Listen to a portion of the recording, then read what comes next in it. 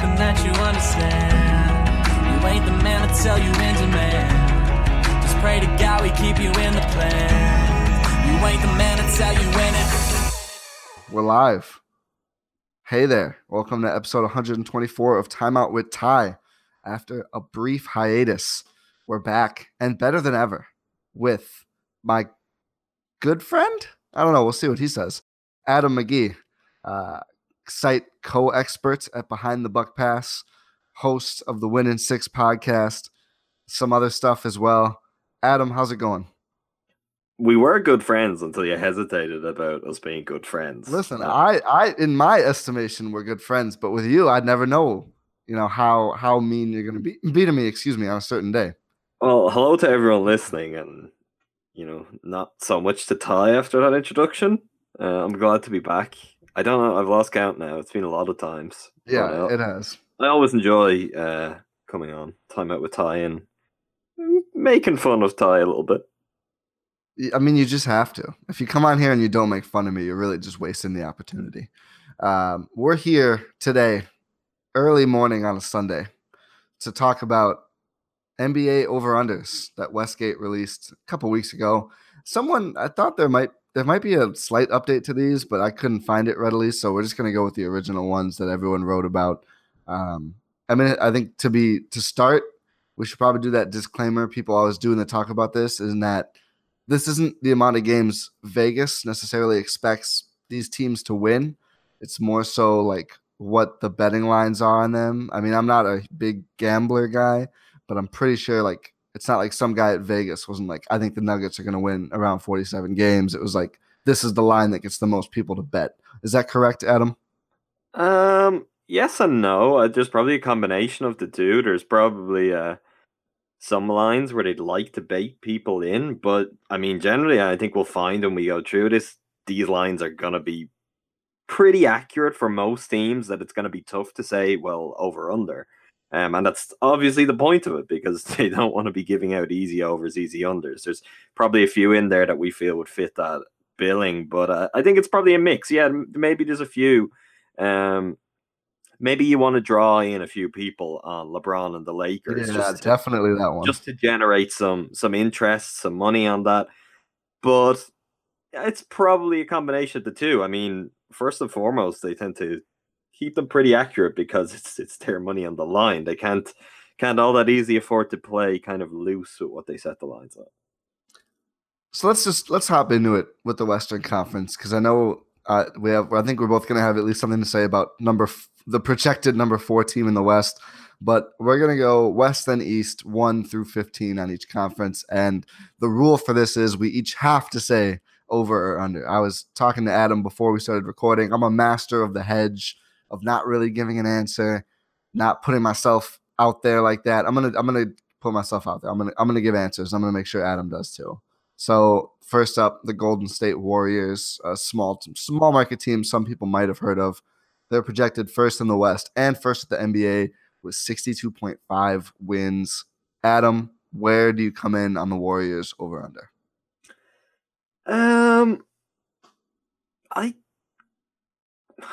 I think under just. I don't know how much they as this goes on, as year by year goes on. I mean, they've already done the history-making regular seasons. Yep. That's gotta matter less than ever to them. And their approach is very much to bring in Boogie. There's going to be a little bit more, I guess, learning and trying to integrate him as the season goes on. And it just feels like they'll be able to breeze past most teams kind of playing around and having fun. And then the latter part of the season will be about tuning up and getting themselves best set up for the postseason. So I don't know. I mean, on the one hand, it's kind of low for just how insanely good they are. On the other hand, it's a lot of wins, Yeah. to win 63 games or more in an NBA season. That takes a certain level of dedication, a certain level of night-to-night consistency. I don't know if they'll be all that into that, or if they need to. I think they've obviously dealt with on and off injuries, particularly to Steph. They may try to get out in front of that a little bit more this year, because as much as the West is absolutely stacked, I think personally the gap between them and every other team in the West has probably increased. So I don't know if they have a need to burn themselves out in the regular season. So I'd probably just go with the under on this one. So this is not one I would ever want to bet. Mm-hmm. I would take the over though. I think, like you said, the injuries. They were really banged up last year. I mean, someone had a tweet recently going through just how many games everybody missed. Like Steph missed like 30, KD missed about a dozen. Even Klay Thompson and Draymond Green missed a handful each, and they still won 58. I just feel like they're so good, they're not going to lose, like that few games again. I don't think. Like I think they're going to get at least 60, and then you look at it and go, that's 3 more to get to their over from 60. I just think they're going to do it. I think they might get kind of sick of people. I don't know. I have a feeling that they're gonna, if they're healthy, which I mean you have to take that into account because like you said, they're usually not the healthiest team, especially in the regular season, but really even in the playoffs. I just feel like they're gonna rip some off this year. I feel like at some point they're gonna go on another one of those runs where they win like 20 of 21 or whatever, and even if they coast around that, I could see them just. I don't know. I don't know why I really have this feeling. I just feel like they only won 58 last year, and like only 58 is pretty funny. And they don't care that much about the regular season, and why would they? But I don't know. I just have a feeling that they're gonna rip off a bunch of regular season wins this year. I think that's fair. I think 60 is the mark at that though, where Yeah. they'll want to get to 60. That's a matter of pride. That's a statement.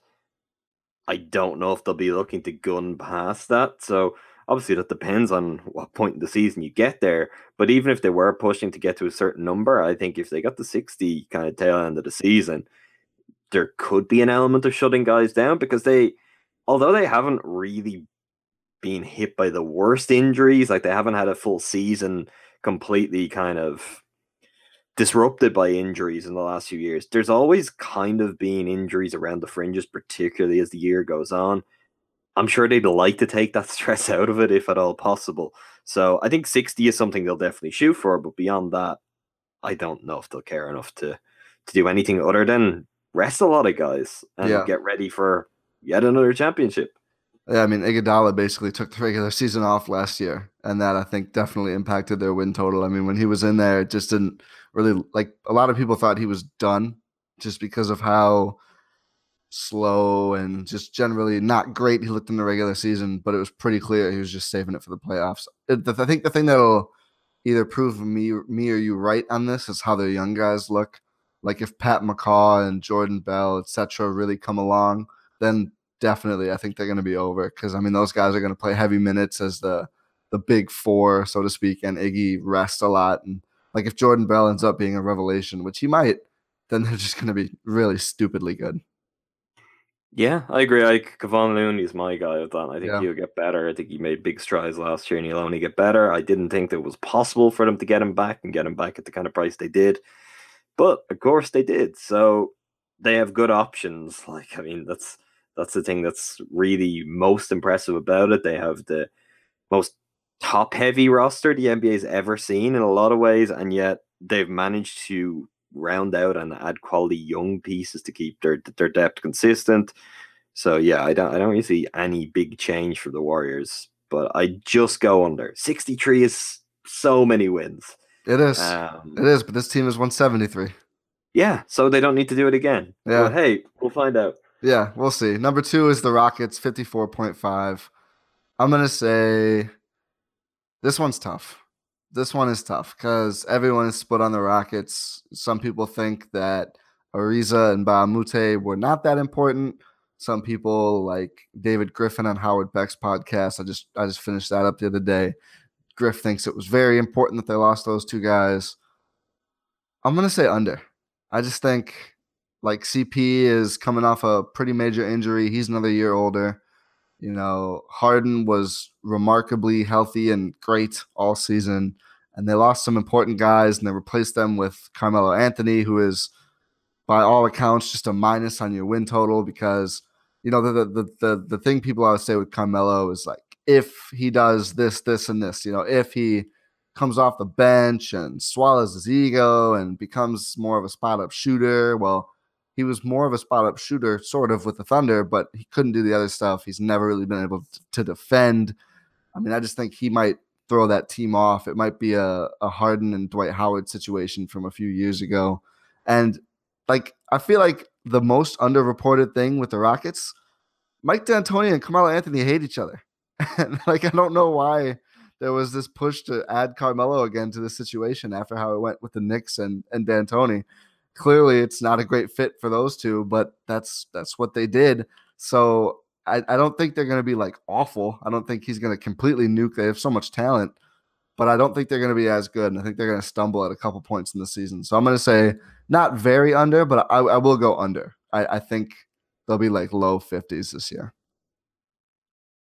I think they're a worse team overall than they were last year in terms of the bigger picture. I would be in the camp that thinks losing Ariza and Mbah a Moute and for how to sort them out may ultimately hurt them, because they were two guys who helped them to be best equipped for the challenges that they hoped to overcome against the Warriors. I'm going to go just over on this, though. And it really has nothing to do with Carmelo Anthony. I just, he doesn't factor into this for me, which says it all, really. Chris Paul played 58 games last year. That's a significant amount to miss. His health is enough of a kind of ongoing issue that it wouldn't be unusual for that to happen again. But I'm gonna go with they get a slightly healthier Chris Paul. They get closer to a full slate of games. And when you think of how good they were with Paul and Harden healthy, if they get that, they're still going to be one of the very best teams in the league, better than basically every team other than the Warriors in this stacked Western Conference. And they're going to win a lot of games. They just have a lot of players who know how to do that. Obviously, they managed to bring back Clint Capella, which was the most important thing. It's one thing losing guys like Ariza and Mbah a Moute. It's another if you'd lost Clint Capella. So I'm going to go over. I don't think, again, it would be by much. You're looking 55, 56 wins to me would seem perfectly realistic. I'd struggle to see them fall below 54. I think part of the reason for me is I think the West generally got better on almost every team. I would say I think got better. Like the only star who left the West was Kawhi, and he didn't play last year, and the Spurs were still pretty good, and they replaced him with an All NBA player. We'll get to the Spurs. I have some Spurs thoughts, but yeah, I think it's going to be pretty close to 54. I think the top two are good examples of good, tough to bet sneaky over-unders. Number 3 is Oklahoma City Thunder at 50.5. I'm pounding the over on that one. Yeah, I agree. I mean, there's only so much. Again, I wouldn't say I'm pounding it. I think they'll get over it. The interesting thing is just how much better they're going to be without Melo. I mean, their numbers with Melo off and Paul George and Westbrook on last year were really, really good. So whether that sustains in the longer term, I mean, I think it makes a lot of sense. I think they got some interesting things where they started to see some kind of nice flashes from younger guys. Like Terrence Ferguson was better than I thought he'd be as a rookie. And if he could develop and become something, they still have a lot of the same questions.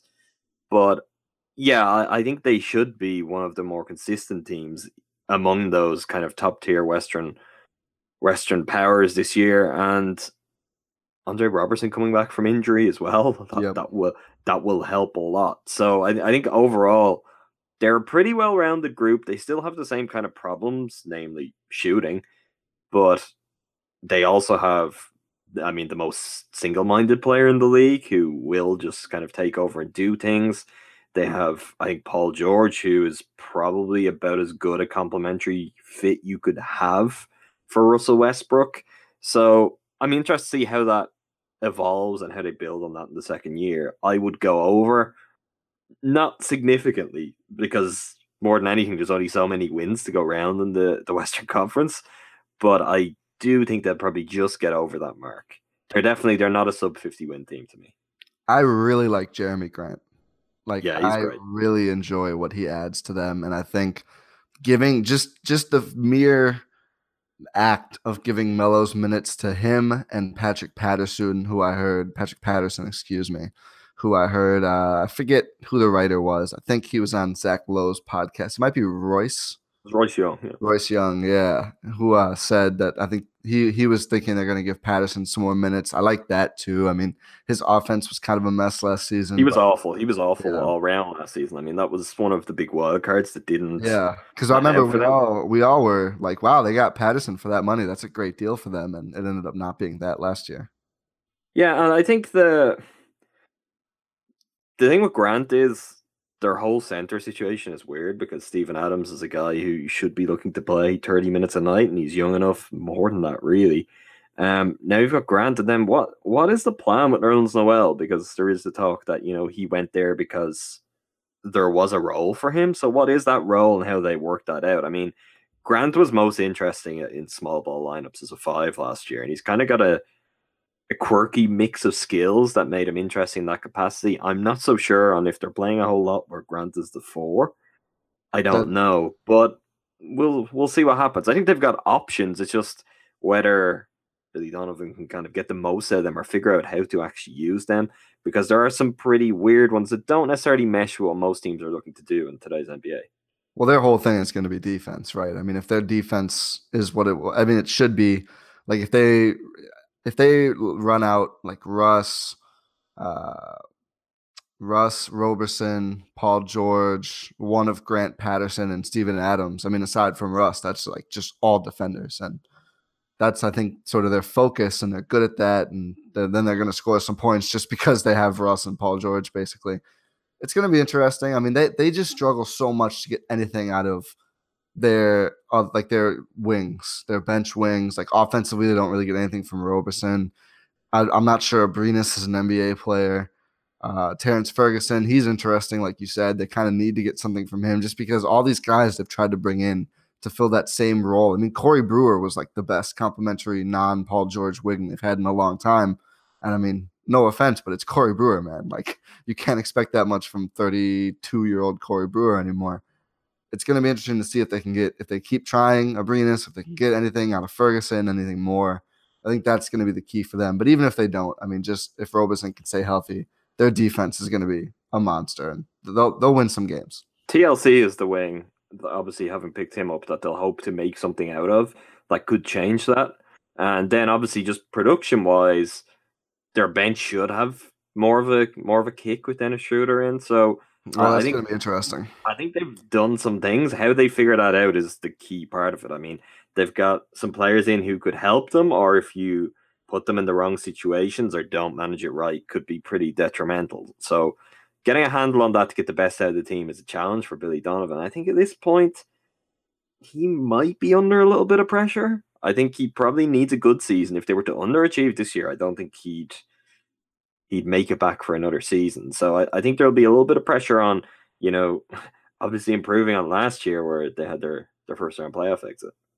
Yeah, Russell Westbrook might try to murder Dennis Schroeder. The Los Angeles Lakers 48.5. This is clearly just a ploy to take a lot of money from Angelos and Laker fans and LeBron fans everywhere. Give me the under, and I think this is one of the more obvious ones. I mean, they're not going to be that good. I think they'll probably make the playoffs just because LeBron. But then again, like he might take a week off to shoot a movie. Like his priorities are pretty obvious. He's been announced as the executive producer on like 15 projects since signing in Los Angeles. You know, there's all these quotes from him about how he won the title that he probably he never should have won in 2016. You know, that's not really the focus anymore. Winning rings, like I just don't think there's any way they win 49 games in this conference with LeBron and the young guys and a really weird mix of veterans, none of whom can really shoot. I'll take the under. And I really struggle to think they're going to make the playoffs. I know betting against LeBron isn't smart, but I don't know. And I don't know how much he'll really want it this year. Yeah. I don't know. I'm sure he wants to see the progress and he wants to see them build up to a point that he is part of what feels like a real and equal super team, a team that can really compete with the Warriors. I don't think he'd be all that keen to overwork himself and kind of kill himself en route to getting this group to conference finals, to have to carry all of those young guys. I don't know. It's such a weird situation, and they just made it weirder with every single move they made this summer. I get the idea of what they want to do, and I say I get it. I hear what they're saying, and I'm like, okay, that's a viewpoint. I don't think it's gonna work. I don't think it's all that wise. I feel very sorry for Luke Walton, who, I mean, Yeah. like, as if coaching LeBron isn't enough pressure, as if dealing with Lonzo and all of the circus comes around, that isn't enough pressure. He now has, like, we'll say the most colorful group of characters that you could possibly assemble on an NBA roster. There's a lot here that could go wrong. And the other part of it is, if LeBron is really locked in, he's focused on, I want to win a championship this year, I think he'll get a pretty significant wake-up call. And how does he not fall back into the kind of behaviors we've seen from him in the past when things are performing? Because this isn't a situation where he'll be able to, be bored a month in and be like, all the passive-aggressive comments, and we need to make changes, we need to do this. They can't rush things like that. They've got something if they manage it right, but it is going to take a bit of time. So it's a totally different challenge for him than what he's ever really had. I mean, you're going back towards when he was a rookie, very early years in Cleveland, to find something that compares at all. And of course, he's a very different player since then. Yeah, I mean, I don't think there's any chance that he's going to go out and lead the league in minutes again for this group. I mean, it's just not there. And I think it's bizarre that the Lakers are kind of punting on a year of LeBron, basically, when, I mean, he's defied father time like no player really has since, like Kareem and Malone, basically. But it's only going to last so long. Like, it's just weird. I don't know if we'll ever see a LeBron season like this last one again. I think I've for a long time maintained that I think he's going to become more of a ball handler and who just gets a bunch of assists and scores less as he ages, because he's just so cerebral and he can make any pass. Like, I think a 37-year-old LeBron is just going to average like 9 assists per game and like however many points, probably below 20. But I mean, that's not really going to work on this group because no one's there to finish the buckets. Maybe Brandon Ingram will score like 40 points a game. I don't think so. I actually like the Rondo addition. I think he's become underrated just because people don't like him. He's a pretty good player, but most of the other ones are just bad. Like, what is Michael Beasley going to do on a LeBron team? I don't know. Anyway, yeah, under. The next one I think is a pretty easy over. The Utah Jazz also at 48.5. So I tweeted last night. I was watching, yesterday. I think it was during the day. I was watching Donovan Mitchell clips from that first round series against the Thunder.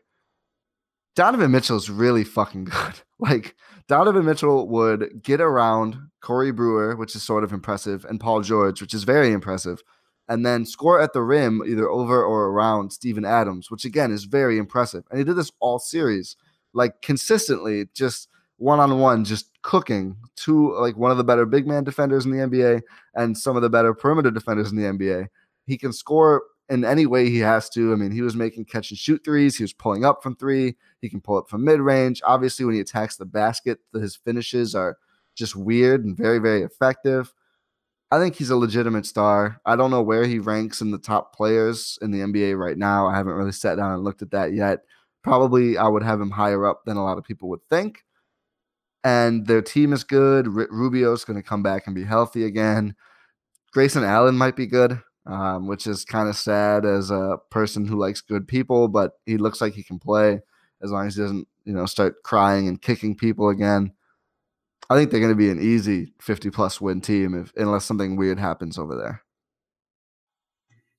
Yeah, I agree. I mean, they haven't strengthened in a way that most other teams have, and I think that would be the concern. But the path to improvement for them is just actually getting some luck in terms of health. They've been so unhealthy for so many years. If they got a year where, everyone could be healthy, well, what can that team cap out at? To me, this is the only team that I think can get close to the Rockets in that kind of second spot in the West. But yeah, it relies on a lot of the kind of the great coaching and a lot of the ways where they managed to kind of make these marginal gains and outperform expectations last year continuing, which is notoriously difficult when opponents start to make adjustments. And then there's also, is can Donovan Mitchell follow that up? I mean, I think he is as good. I absolutely loved him pre-draft. That only obviously grew further last year, but can he keep that up? That's a lot to ask. A lot to ask of a guy of his age. I'm not big on Grayson Allen, but this might be a really good situation for him. And if he can give them something that works out, then it's about like they need, if they're to take the next step, they need either Alec Burks to finally be healthy and be something consistent and productive, or Dante Exum to be healthy and be something consistent and productive. Rudy Gobert not to be kind of struck down with injuries for significant points of the season. All of that has to kind of mesh together. They found something. They found something as a unit. They clearly had a pretty tight bond towards the end of last season. I believe a lot in Quinn Snyder as coach. So I feel like it will work out for the positive, but they will have to have some things fall into place if they're to make the most out of their season. I always really enjoy teams that sort of have a core unit, like you said, and it's clearly not a championship winner, but they just keep going and they keep adding and finding ways to get better. I always like those teams because it's like there's too much talk of tanking these days. Like there's people who think everyone who's not like a top 3 or 4 seed should tank basically, and it just doesn't work that way. The Jazz got better. I mean, obviously they might have gotten a little lucky, but and to their credit, right after they worked out Donovan Mitchell, Dennis Lindsey, I believe is his name, the Jazz GM was like, if anyone talks about what we saw here today, they're fired. Like they loved him, they traded for him, and that's just it's a great story for the NBA. Not every team has to be LA or tank for 3 or 4 years to become very competitive, and I think that's good. So shout out to the Jazz, the Thunder as well, who really like could have tried to tear it all down after KD left and before they gave Russ the extension, but they said no, we're going to figure it out, and they did. So congratulations to those teams. Another one of those teams is the Denver Nuggets at 47.5. I'm very torn on Denver. Like they clearly have good players. They all now basically have been paid a lot, except for Jamal Murray. They were injured last season, which is why they barely missed out on the playoffs. Like one of these teams in the middle top of the West is going to be worse. It's just because there's only so many wins to go around. The Lakers are going to be better. I think the Spurs are going to be better. I don't know about Denver at 47.5. I'm going to say under just because I think there's going to be a lot of teams in the mid to low 40 win totals who are better than that just because there's only so many wins. I don't know. This is one of the toughest ones for me. Yeah. I mean, they won 46 last year, and that was with Paul Millsap missing a really large chunk of the season. If Millsap's healthy, I think they're better. They're probably multiple games better. They have all the potential to kick on. If you look at, say, what sort of strides could Jamal Murray make, I think he's really steadily improving and could kind of break out and go to a next level at any point. Gary Harris is a player I really like. And of course, you got Nikola Jokic. Then you've got like, what if, I don't expect it, but what if Isaiah Thomas could give them something productive off the bench? Then all of a sudden, that would be a really kind of big game changer. Yeah. I'm going to go over, and I think it would just scrape over. I don't think they'll get to 50 wins. They'll be just kind of below that mark. But I think what is interesting is, longer term, Michael Porter Jr. falling to them where he did. If they can get him healthy, they're not going to play him this year. If they can get him healthy beyond that, though, like they may have taken some of the biggest strides for their long-term future of any team over the past few months. And it may still be a year or two before we fully kind of get to see that realized. Yeah, I like the Nuggets. Some people love the Nuggets. I wouldn't go that far. They had kind of a tough time integrating Paul Millsap when he was healthy. It'll be interesting to see if he is healthy this year, how that goes. And just, it feels like sometimes you have a unit and you just pay everyone and it doesn't go great. The Trailblazers are a good example of that.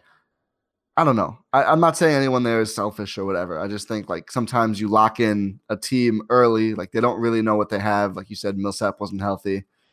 They might not be that great. We'll see. Obviously, they're huge believers in Jokic, and they probably should be. I think he's really, really good.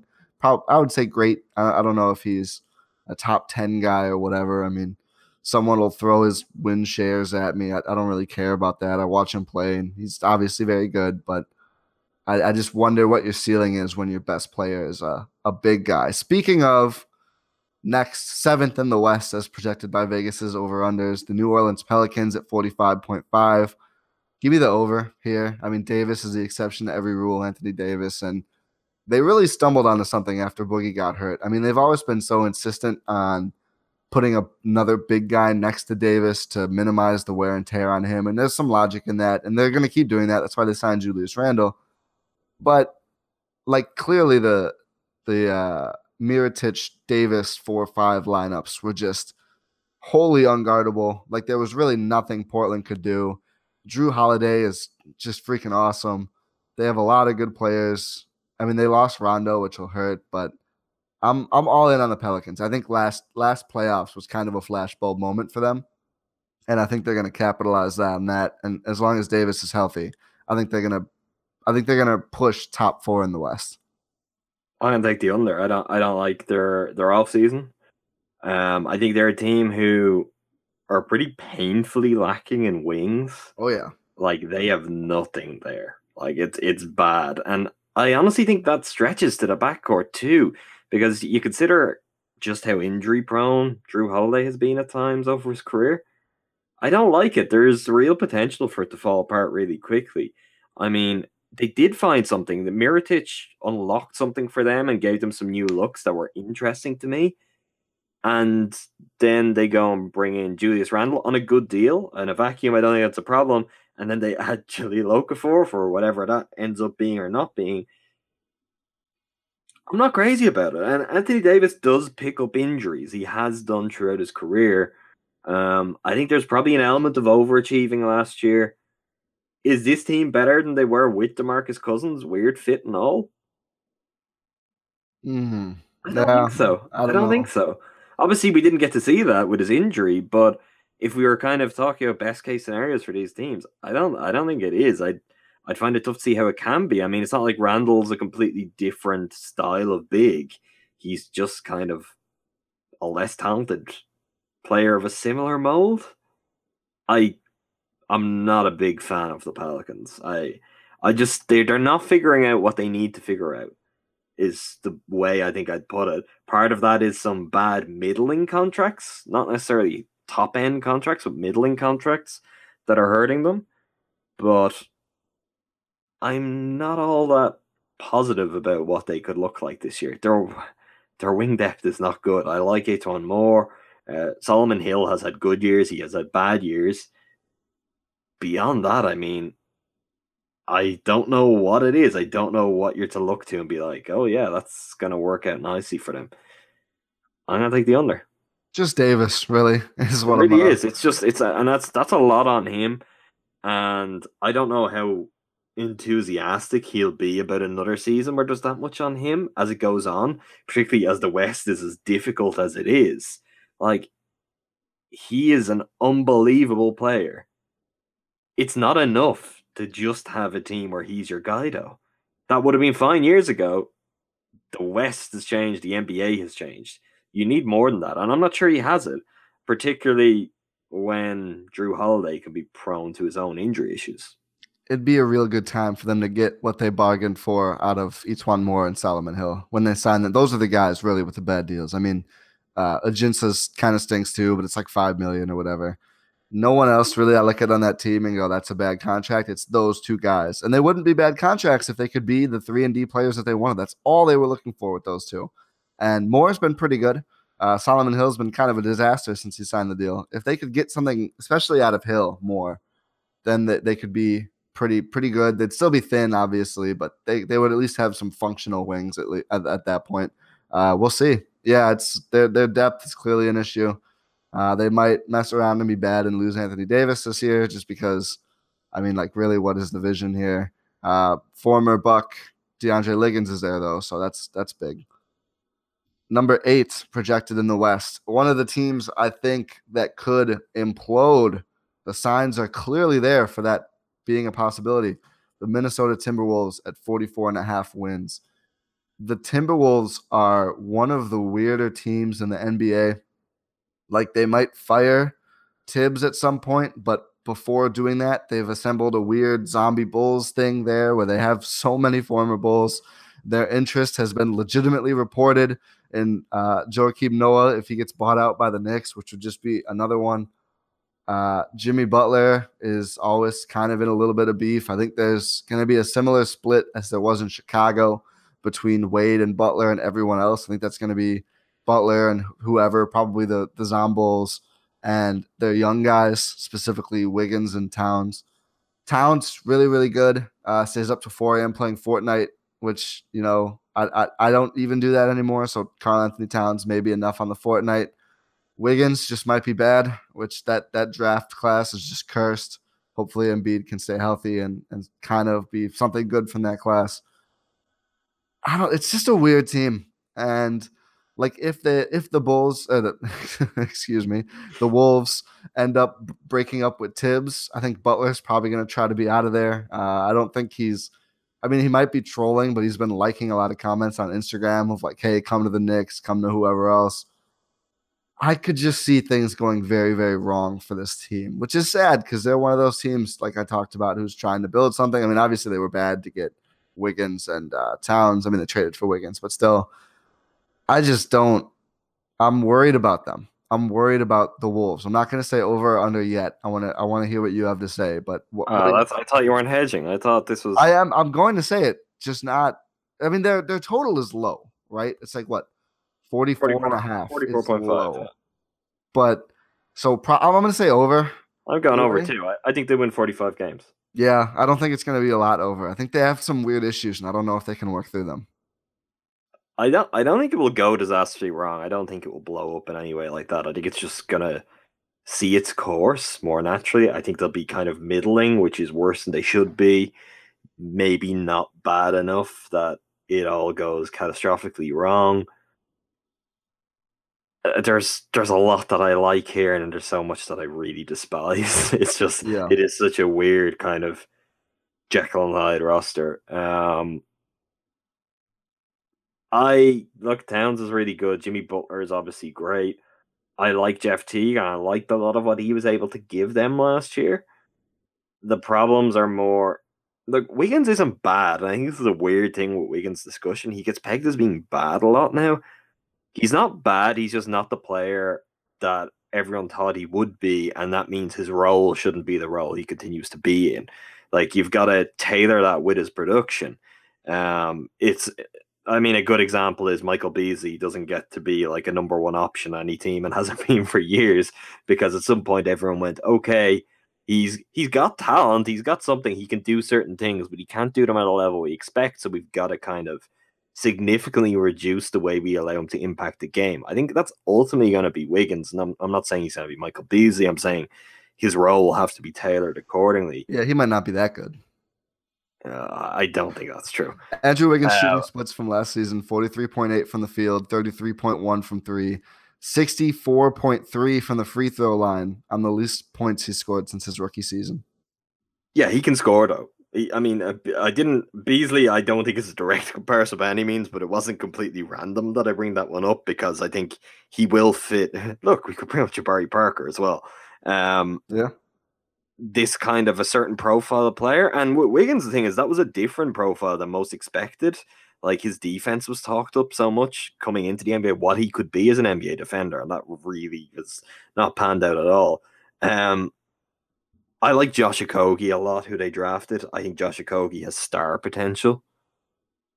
If you're looking for, I don't want to say the player's name who everyone uses for this now, but leading contender last year's Rookie of the Year race. If you're looking for someone who can kind of have a similar journey where people are like, oh, what happened here? How did that happen? I think Okogie has the tools to do something interesting like that. Whether he gets minutes behind like all the weird former Bulls, whether Aaron Brooks and Derrick Rose eat up minutes that he could be getting remains to be seen. There are some good things here, some bad things, and all in all, it will just kind of balance out somewhere underwhelming in the middle.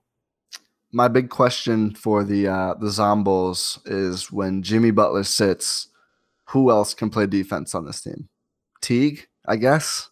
Is Taj Gibson the third best defender or second? Is he better than Jeff Teague defensively and is coming into like his 9th or 10th season? Like Probably. there's no one. I mean, yeah, Teague's not really a great defender either. So it's like Gorgie Jang. who is, one of 5 bigs on this roster? It's tough. I mean, their big offseason addition besides Okogie was like Anthony Tolliver. Great. I don't know. I mean, they got CJ Williams, who I like from the Clippers. He popped there last season on a 2-way. He'll probably never play because those are Derrick Rose minutes. I don't know. They don't have a way to defend everyone. Everyone talks about the Nuggets as the terrible defensive team. Like without Butler, I think the Wolves are going to be up there in badness. It's going to be tough for them. The Wolves don't have like a combination you could point to, like the Nuggets, where you'd say, okay, well, at least they've got, say, Gary Harris and Millsap, who can respectively add something to backcourt and frontcourt. I don't feel like they have 2 anchors like that. They have Jimmy Butler.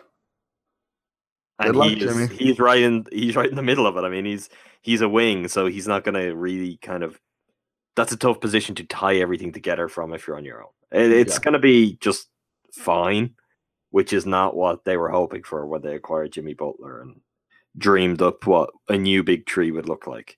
No. One of the most interesting players, I think, that the Bucks should sniff around to pair with Giannis. Anyway, number 9 in the West, a team I think will be better than they're being given credit for, but they're also very boring, so no one probably bets on them anyway. The San Antonio Spurs at 43.5 over under.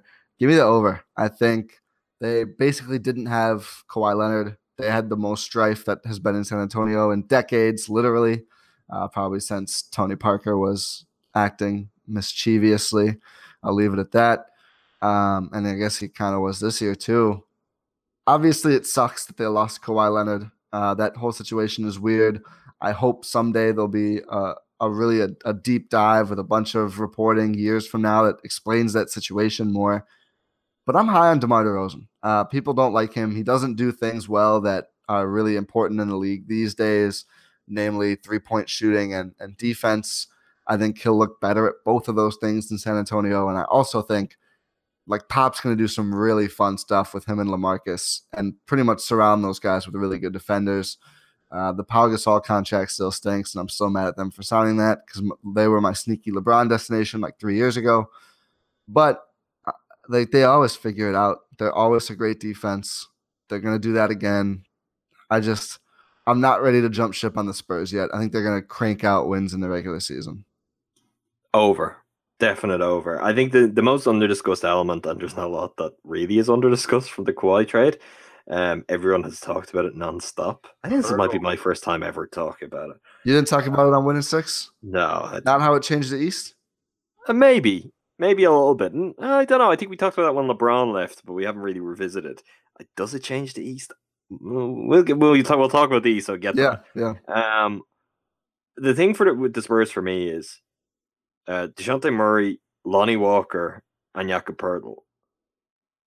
That's a fun and interesting young trio, right? So aside from what they're actually going to be this year, the Spurs have now actually moved to this place. Not really, obviously Poeltl's the only element that had to come for the Kawhi trade, but they're getting close to a place where they start to have 2 tracks running at once, which is what good teams do. It's what the Spurs famously are best at doing, and people aren't talking about it. This is how they've managed to continue being a playoff team because they never had to bottom out. I mean, they're in a place now where if they did bottom out at some point, I think those 3 guys could be really good. And if they were to find a star and pair with them, all of a sudden you're like, wow, look at this young Spurs team, which just sounds crazy to talk about a young Spurs team when most of the players we'll dedicate our attention to throughout the season are far from young. So I think that's one interesting thing, and I'd expect all 3 of those guys to kind of, obviously Walker's a rookie, but the other 2 to develop, to improve, to come on, to take on bigger roles, and that to be something interesting for the future. And meanwhile, they're the same Spurs as last year, except they now have DeMar DeRozan, so they're going to be better. I mean, he's not my favorite player by any means, much like LaMarcus Aldridge isn't, but they will make it work, and they will be good. They're experienced veteran players who know how to do their particular job. And I guess at this point we're all assuming Manu's back, right? Because I mean that is so key here, to what I think of the Spurs. In spite of him being 41 years old, he is still that good when he comes down in bursts, and he can still just do incredible things. That would be kind of a big deal for me if he all of a sudden decided he wasn't. But I think they're going to have this really kind of experienced roster who will grind teams to death. I know this has been discussed in large part that there's less teams for them to feast on. Yeah. They will feast on better teams. They will feast on better teams who will have lapses in concentration, who will feel tired and be like, oh, this is our night off. The Spurs will just go 82 games and they'll pick up wins that they shouldn't necessarily pick up. So yeah, I'm definitely on the over. I don't think they're a really, really good team who are going to surprise people and go deep into the playoffs. They're looking at a first round exit, but they're going to be in the playoffs again. And they're going to be really tough to beat on any given night. Yeah, like a team like the Nuggets or the Wolves who have weaknesses. Like the Nuggets, Spurs, Wolves, Pelicans, Blazers, yeah. like they're all, I guess you could say they're better because their talent is younger. I guess there's better ways you could see it fitting. They could all like routinely lose to the Spurs every time they play. Yeah. That's the thing the Spurs do that is really good and not talked about that much is they capitalize on undervalued players in the NBA marketplace, so to speak. So for a long time, that was like guys from Europe, generally, guys who could shoot generally. And now the rest of the league has caught on to these things. The Spurs have moved on to the new undervalued assets, which are players who score unconventionally, or I shouldn't say unconventionally, but who don't shoot threes and still score, like LaMarcus Aldridge and DeMar DeRozan. And the thing is, like, those players are still very, like those two in particular, are still very good. They're just not the beautiful offensive vision that, the old Spurs played with, or that the Warriors play with now, or the Rockets. But, that the Spurs have always done that. They always, what assets for how good they are undervalued by the rest of the league. The rest of the league has pretty much caught up on European players. The rest of the league is caught up on 3-and-D guys. Now everyone is undervaluing guys like DeRozan and LaMarcus Aldridge, and the Spurs are like, sure, we'll take those guys. Absolutely, we can win games with those. We have Pop for who knows how much longer. But my last thing on them, I think DeMar DeRozan is going to get MVP votes this season. I don't think he'll win, but I think he'll get some votes.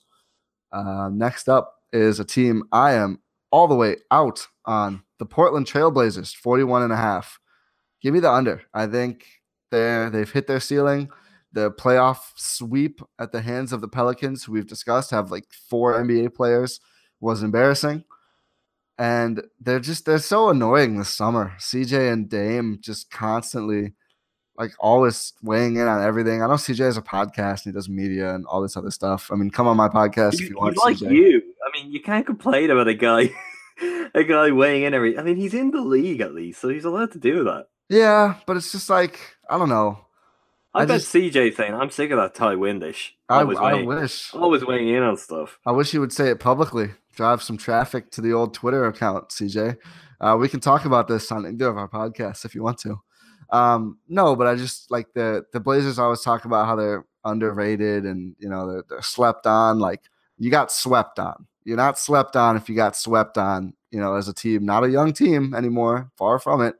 They're locked into what they have. They don't really have a way to add anyone. They didn't add anyone. I just don't think that they're going to be very good. And I think this could be a season that ends up with a couple of those big trades people have been talking about for years and years and years involving that backcourt. I don't, but I think we're getting to that point. I'll take the over, and I think they'll just scrape over it because those two guys are that good. But I don't think we'll see more than this season with this iteration of the Blazers. I think this will be the last hurrah. Yeah, they didn't do a whole lot. I mean, Anthony Simons could be interesting longer term. He is going to give absolutely nothing this year. Yeah, one of the most raw players in the draft. Seth Curry. I know you've always liked Seth Curry. I think he's massively overrated because of his surname. People are obsessed with Seth Curry. And it's like, okay, let's actually look at what we have here. Someone told me Seth Curry is better than Chris Middleton. I saw that, but hey, let's ignore that. You shouldn't give voice to stuff like that, Ty. I can't listen. I know I shouldn't, but when the take is that bad, Anyway, enough on Seth Curry. I don't have a lot of opinions on the Blazers. I think the Blazers are well coached. I think their players are good enough. Like Dame and CJ are still really good, and they're going to win them some games. And they're going to have some really great moments. Nurkic is good. I like Mo Harkless and Al-Farouq Amino as role players.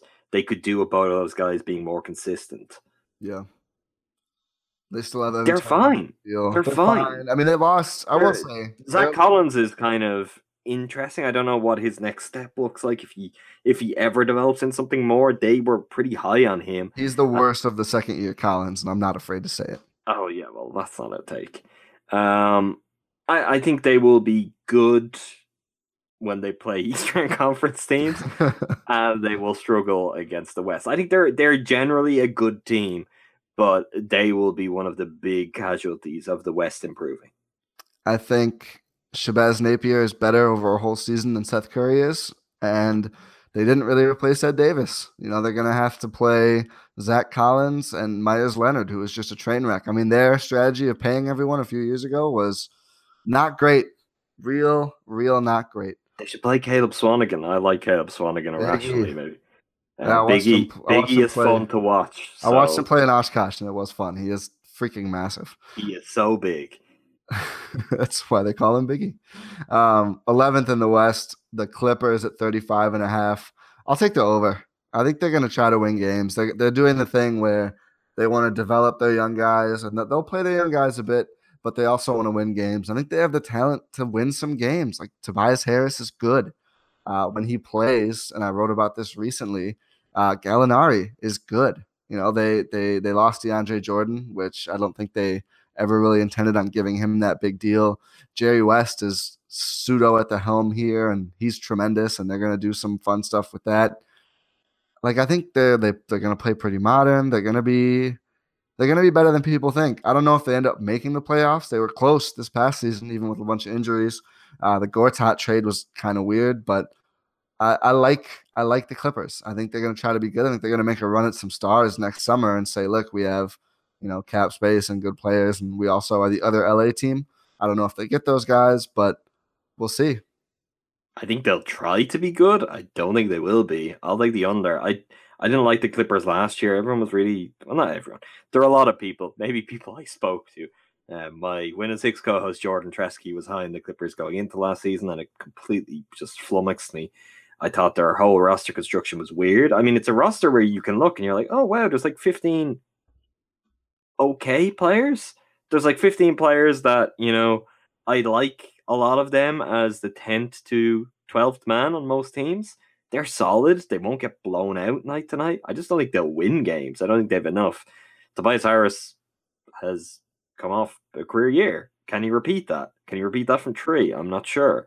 Beyond that, I don't know. Shai Gilgeous-Alexander was a really nice addition. I think he's going to be great. I don't like Jerome Robinson, and what way they dish up responsibilities between them, what kind of minutes they get remains to be seen. What does Avery Bradley look like? I mean, I'm taking the under. I think there's going to be a really significant drop off from the teams you've talked about already, who will at least be in a position where they're in playoff range, to everyone else. And I think that starts with the Clippers. They may be the best of those teams, but it will start with the Clippers for me. Yeah, I mean that's certainly that's the point, I think. But I wouldn't be shocked if the Clippers had a better record than the Blazers when all is said and done. There's a hot take. Put it on the board. I like what the Clippers have, and I think Doc is better now that he's not a GM. He's just a coach. I mean, I think they're gonna have more talent at their hands than they did last season, and they were decent last season. Number 12, the Dallas Mavericks, 34.5. This one's tough. I really like Doncic. I like that they added DeAndre Jordan, but like the teams have to be bad in the West. They just have to. And, you know, Doncic is going to be in his first year, so acclimated in the league. I mean, if he comes guns blazing and is good right away, like we've seen some rookies do recently, I think they'll be over. And I'm really high on him, but I'm going to take the under in large part because of the next team here, who I think is being underrated. I'm taking the over. They're better than the Clippers. It's not a question for me. Better coach, better top end players. The Clippers may have better depth. Depth doesn't matter when you're just not good enough, though. And I think the Mavericks have more players who are good enough to make them interested, keep them afloat. Are they 11 wins better? Well, I mean, that depends on what you have the Clippers at and what I have the Clippers at. I took the No. under. Oh, I'm saying not than the Clippers. I'm saying than last season. They won 24 games last year. Yeah, why not? They added Luka Doncic, EuroLeague MVP, who I fully believe will hit the ground running. They added DeAndre Jordan, and they already have like Harrison Barnes is good, right? Yeah, And yeah. with good players, he'll be better. Dirk can still do things. Dennis Smith Jr. is good and should get better. Ryan Brokoff is a brilliant acquisition. I think Ryan Brokoff is going to open a lot of people's eyes. His shooting numbers throughout his whole career across Europe, on international duty with the Australian national team, are just completely crazy. How it took so long for him to land in the league is beyond me. He could be right up there with the best 3-point shooters in the league this season. Maybe. And I believe in Rick Carlisle. I generally do. I think the Mavs will be kind of good. They're not going to make the playoffs just because, that's the West. They can't. There are other years, though, where this group could have pulled themselves pretty close to the playoff, in my mind. Next up, I see what you're saying, but I disagree. Next up is the Memphis Grizzlies at also 34.5. I'm going to say under. I mean, I like what they've done. I like Jaren Jackson Jr. I thought this was your team that's being overlooked. They are. I think they'll be all right, but I mean, this is a team that won 22 games last season. And I think the year-over-year thing is a good way to look at things. And people look back and go, well, they basically didn't have Gasol and Conley all year. And they didn't have Conley, really. But Marc Gasol played 73 games last season, and they won 22. I mean, I just wonder, those guys are both over 30 now. I don't know. I don't know where the talent is besides those two. I mean, again, this is a team that's never really been able to add anyone. And they lost Tyreke Evans, which I think is going to be really important because that was like the other guy who could score. And they didn't really replace him with anyone else who I look at and go, he can get them a bucket if they need it. They have to rely on all these weird young guys. They're the Omri Caspi redemption tour. I like Omri Caspi. He couldn't do anything last season. He was useless on the Warriors, which you would think is like the easiest team to, if you're a guy who can shoot, but he kept trying to drive and it just didn't work. I like Jaren Jackson Jr. I think they're going to be better than they were last season, but I think they're going to have like low 30s wins. I don't think they're going to get up to 35. Not in this West, not in this economy. Their roster is very Spursy, as in current Spursy. Like guys like obviously Kyle Anderson, but you've got Garrett Temple, Shelvin Mack. These feel like players who could, Omri Caspi even, they could just be on the Spurs now, and you'd be like, yeah, okay, maybe an interesting over 30 player. That makes sense. Marc Gasol is nearly 34. Mike Conley, like, injuries are such a major issue there that it's hard to overlook that. Kyle Anderson was a big overpay to me. I'm not in on slow-mo. I'm not a fan here. I mean, you could put a Spursy roster together. I don't think they have a LaMarcus Aldridge, DeMar DeRozan, because I think injuries and age are hitting both Conley and Gasol pretty hard. More importantly, they don't have a Greg Popovich. Yeah, I don't know why JB Bickerstaff was given that job full time. I don't know what they saw in that. He's clearly someone who's highly thought of and well liked. That's fine if you commit to a rebuild. They didn't. And their roster is just weird. I like Jaren Jackson Jr., but what minutes is he going to get? What's he going to be allowed to do? I'm not really in on the Grizzlies at all. I'm going to go under. I don't think they'll be well under that. I think they're going to win like 30 games. I changed my mind on the Grizzlies as I was looking at their roster and as we were talking. It's not good. It's not good at all. I mean, their best players are just really clearly in decline. Well, and again, like they had Gasol for basically all season, and they won 22 games. Like, is Mike Conley playing more? If he does play more, worth 13 wins in this West? I don't think he's that kind of player. I don't think there's many players who are that kind of player who can add that many wins. And they didn't really add anything else. I mean, and again, I think losing Tyreek Evans is going to stink for them because now They should have traded Marcus All, oh yeah, much like they should have traded Tyreek Evans last year. Like that was yeah. just ridiculous. I mean, But if you're not going to keep the guy, I don't know the why. whole Fizdale Gasol thing, like I know what Gasol has meant to the people in Memphis, what Memphis has meant to him, but he was frustrated and understandably so at what the team has become. And I don't think that frustration and maybe resentment is going to go away because he's now looking, he's like, oh, great, this has been my career, you know? Yeah. Okay, there were a couple of good years or it was really good and, you know, we nearly got through and upset all the odds, but we didn't. And then, you know, I had to carry this. Like at 34, I don't think he's into it. I really don't think he's into it. If Mike Conley's healthy and himself all season, well, wow, that would change things. He's also 30 years old now, you know, and with that injury baggage, it's not good. It's not good to me. No. Phoenix Suns, 28.5 under. I think they're going to be fun. I don't think they're going to be very good. They're going to play a lot of young guys. Ariza will help, but I mean, he's not going to make them into a good defense by himself. I'm middle of the road on Ayton. Some people think he's like Shaq. Some people think he's just terrible because he's not, you know, a wing who can shoot, basically. I think he's going to be pretty good, but they don't have any way to defend anyone. They still don't have a point guard. I just... Not like, true. Who do they have now? Kobo. Oh, maybe. They have a point guard who might be good in He's 2 a point years. guard. That's the point guard. He plays the point guard position. No, he's a point guard. I mean, no, I know. I'm not. I'm just. They don't have a point guard who's going to win them games in the West. Not this season, no. But they don't have any. That's what we're talking about. They don't have any player on their team who's going to win the games of the West this season. No, exactly. So I don't think that's the conversation. Like they're the under. They'll be maybe fun, maybe good. I don't. Maybe they could get the over. Like I think they've made a pretty significant coaching upgrade, and that matters. Their draft was great. I don't think Ayton needs to be as great as the high end of expectations because I also like Mikal Bridges. I really like Elie Okobo. You add that to Devin Booker, obviously, Josh Jackson, if he can be something, which I don't know. I don't know what he is, what he can be still. Can Marquise Chris be something? I don't know, but there's enough there still that's still young and interesting, and I think they have a real coach now and someone who can make them better.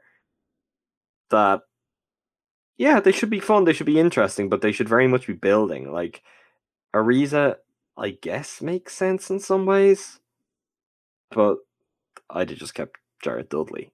You know, because what's Ariza's purpose? Do they really think they're going to make the playoffs or get in that mix? I mean, he's got to just be a veteran leadership guy. I mean, if it's just veteran leadership, why didn't they just keep Dudley, who's about as good at that as anyone in the league? It's weird. I don't know. Yeah, I think they'll be fun. I think watching Suns games would be pretty fun, but they're not going to be good. So no. Give me the under. I think they're going to be bad. I think they're going to be very bad. Under, not play a whole lot, I wouldn't say, but under. Yeah, they'll probably win like 25. I mean, these guys have to learn how to play NBA basketball. There's a period where it takes to acclimate, and a lot of their guys just need to do that. I'd like their draft too. They're going to be good eventually, probably, maybe, but not this year. 15th in the West, the Sacramento Kings, 25.5. It's just like they won 27 last year. Maybe. I don't think they got better. I think Garrett Temple is actually pretty big for them, but their young guys might get better. Cauley-Stein, Bogdanovich, Fox. Harry Giles is the answer. He plays, yeah. He's gonna play. I mean, all indications are he looks good, and he is a great prospect. He is a legitimately great prospect. If it wasn't for the injuries, you know, I mean, I think it's easy to forget about him. I think most people have, but he could just completely transform their prospects this year. Other than that, I mean, like they made a mess of draft night. Let's be real. I think Bagley will be fine. Bagley will score. Bagley will also probably fit into a discussion like the one we had about Andrew Wiggins earlier. Though, at some point, you know, I think that's what his career is likely going to play out like. And they're the Kings, so they'll probably play him at like the 3. Yeah, it's not gonna be good. I don't know what Dave Yeager's doing there either. I don't know, like, if he's the right coach. Dave Yeager knows what Dave Yeager's doing there. Right, but I just don't know what the plan is. Being the Kings, there probably isn't a plan. So, I mean, in a conference where there has to be bad teams, yeah, they seem like a lock to be, you know, about as bad as can be. So I'd take the under on them. I'll take the under too. I could see them winning like what they did last year, 27 and being over. This is again one I would not think about touching. But yeah, I think they're going to be pretty bad. Let's hop to the East. We have 18 minutes to do the Eastern Conference after we spent about 90. I'll give you some more. Oh, the generous Adam McGee has allotted me more time before he watches the traitorous Riyad Mahrez and Man City. Let's not talk Premier League. It's too sad for me. Number 1, Boston Celtics, 57.5. I'll take the over. I think they're going to be really good. And I think a lot of the East isn't. There's like 6 teams in the East I think are worthwhile, and the rest are just kind of bleh.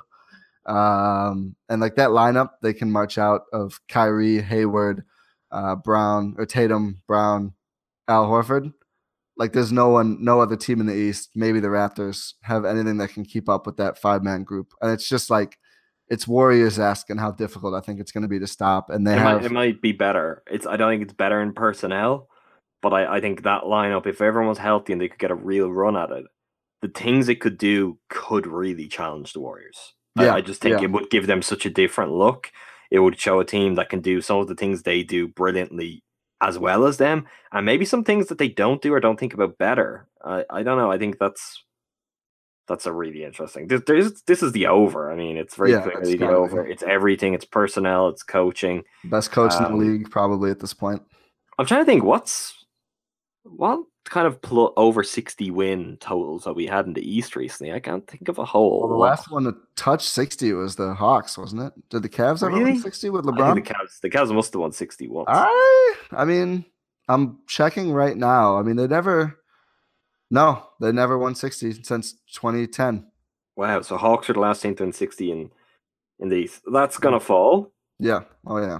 I think it could fall comfortably. Yeah, I think they're going to be mid 60s. If things go right, the Celtics could win 65 games. Yeah. Yeah, I mean, it's even if they lose, even if one guy is banged up, they still are going to be so good. Yeah, I think they're clearly the best team in the conference, and I agree. I think they actually have a unit that could push the Warriors. I mean, you look at the wing depth; no one, I don't think, has better wings than the Celtics. They have a scoring guard who has proven that he can give the Warriors problems and did so mightily in 2016. And Al Horford is great, and he's going to get old eventually. I don't think he's going to be noticeably too old to be really good this season yet. And even if he loses another half step or so, like he's so cerebral that he'll help them anyway. I mean, they're far, and they're like if you break down the East in the brackets, they're number 1. I don't think it's that close. Number 2 is the Philadelphia 76ers at 54.5. I'm a Sixers skeptic this year, and that's a popular viewpoint. A lot of people are Sixers skeptics this year, at least from what I see. I just they won 52 last season, and I feel like looking back, it kind of looks like a reach.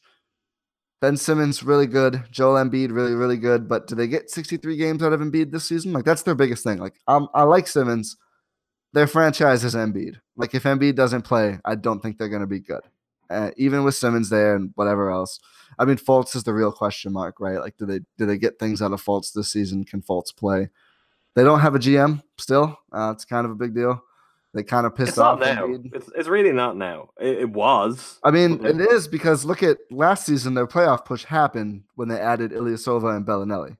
Right, but so it could be a big deal in January, February, but it's not now. Like, I mean, they've come true, for better or worse. They've come through the main section where they may have needed that, and now it's about Brett Brown's other job. It doesn't mean they won't need that again, and it doesn't mean they won't have that resolved at that point.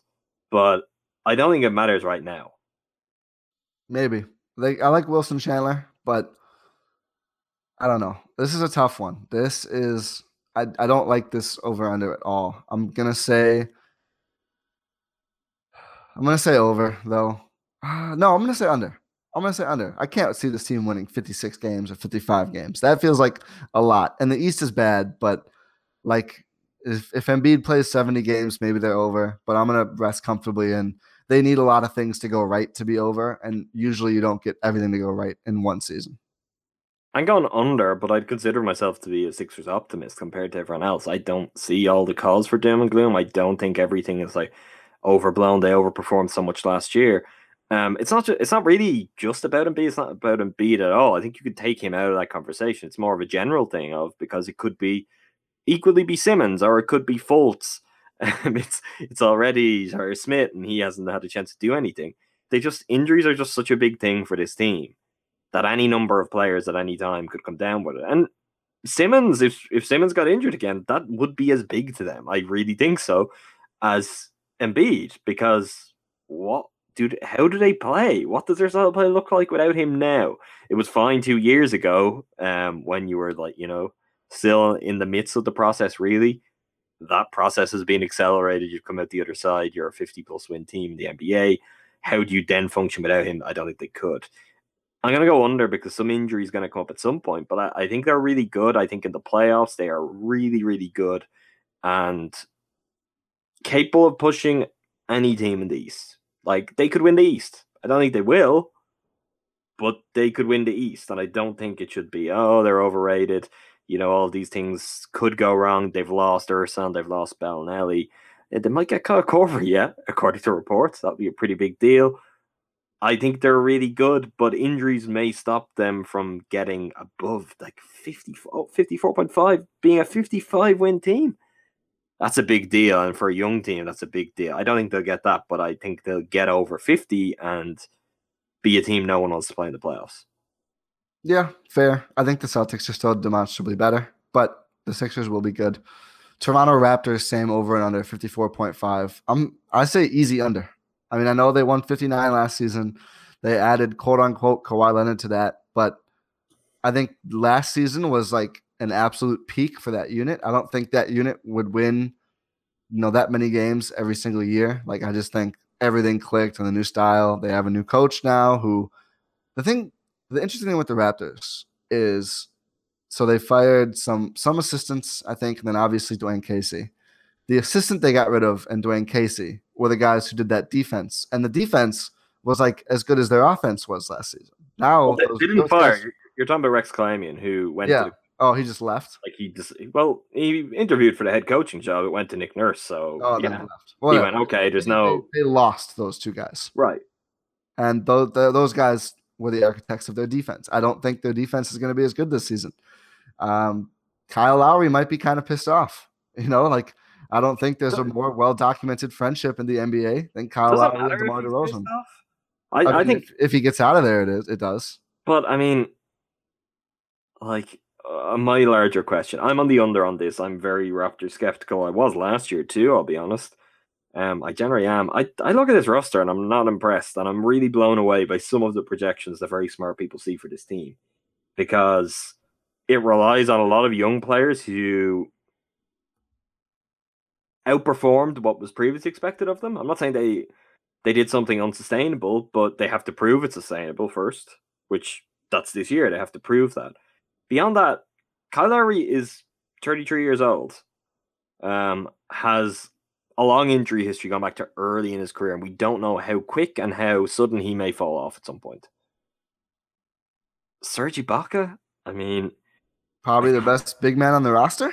I don't want to get into the age elements there, but he looks like a guy who is aging.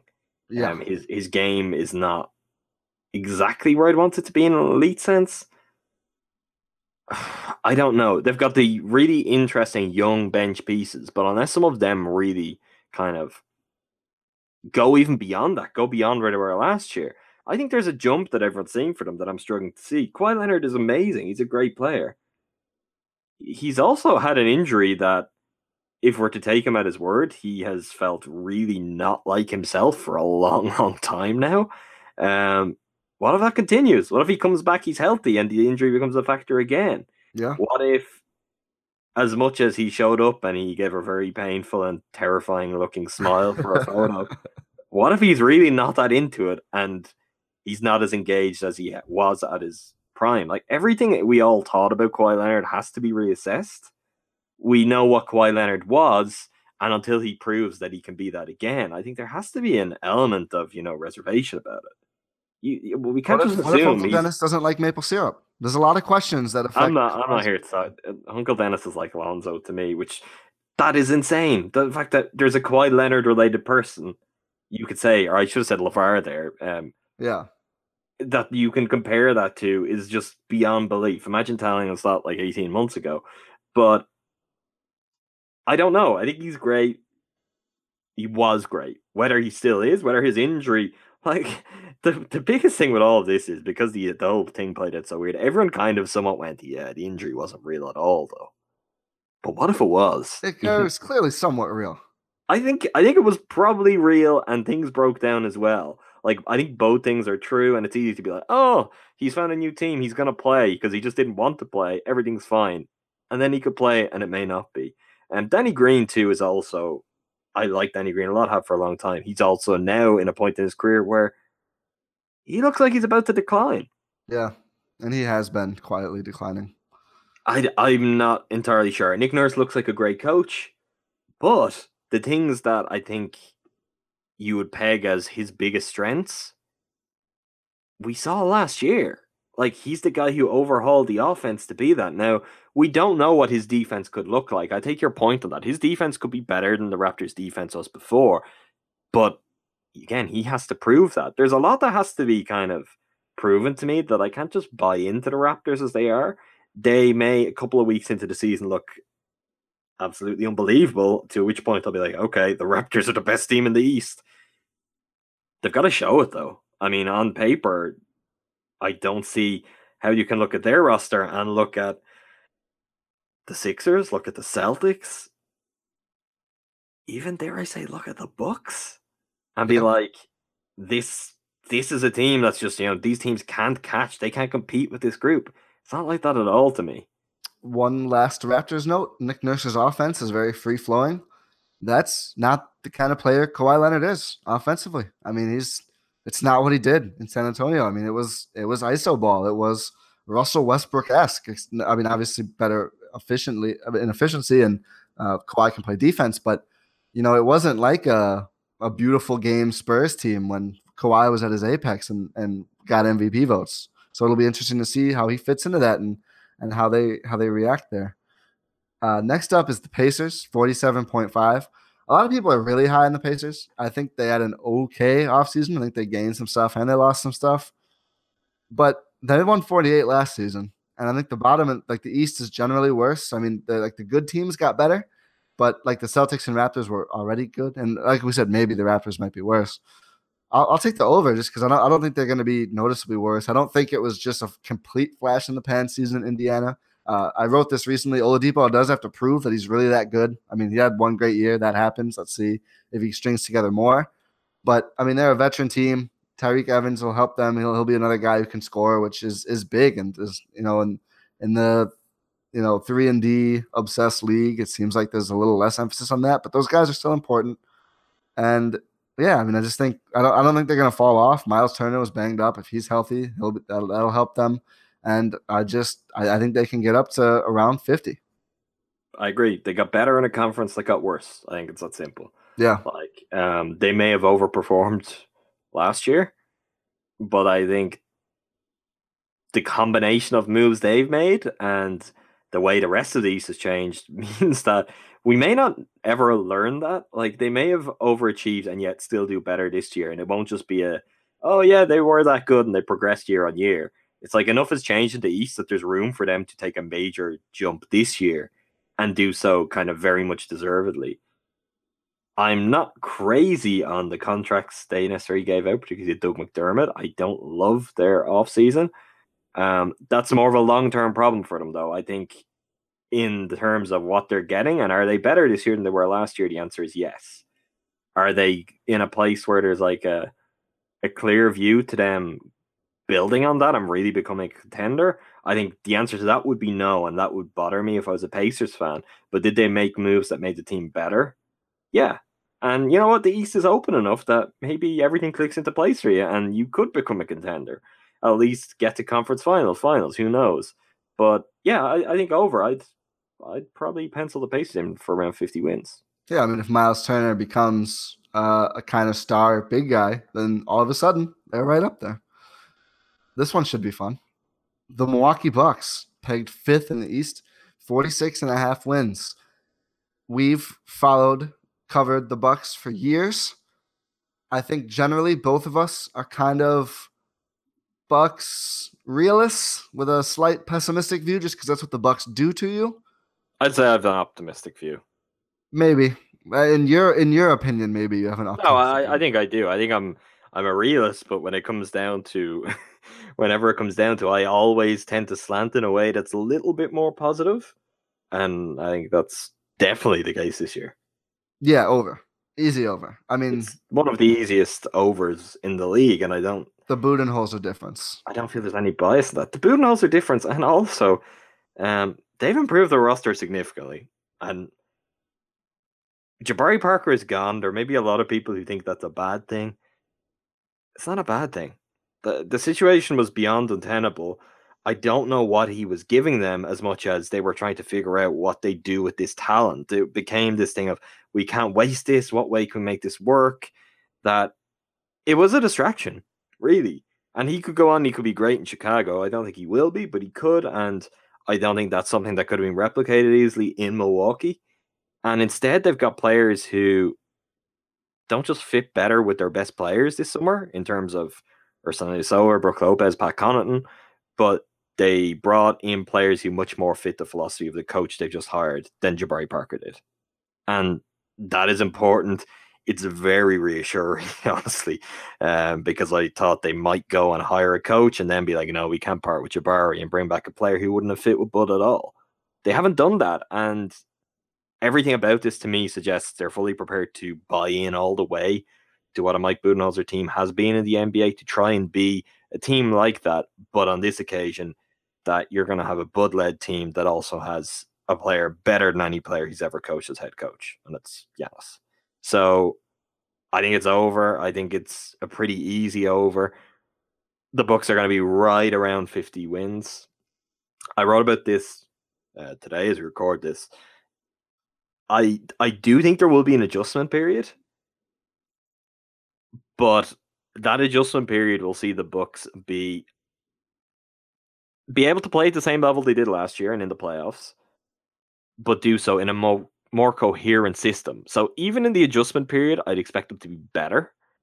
And then I think there's a real chance as the season goes on, they can kind of buy in or have things start to click for them in terms of how Bud wants them to play. And as much as it's how Bud wants them to play, it's kind of shaking loose 4 or 5 years worth of bad habits. And they can become a team that are really, really terrifying for other teams in the East by the time the playoffs comes around. So yeah. I don't know if the Bucks will hit the ground running. I think they'll be good like they were last year, to even better than that. And that's basically just on their talent alone. And as they spend more time with Bud, as they get more reps in on the way he wants them to play, I think things could really click. And by the end of the season, they could be a pretty imposing team. I think Eric Bledsoe is a little slept on at this point, actually. He's obviously was bad in the playoffs, most of the playoffs.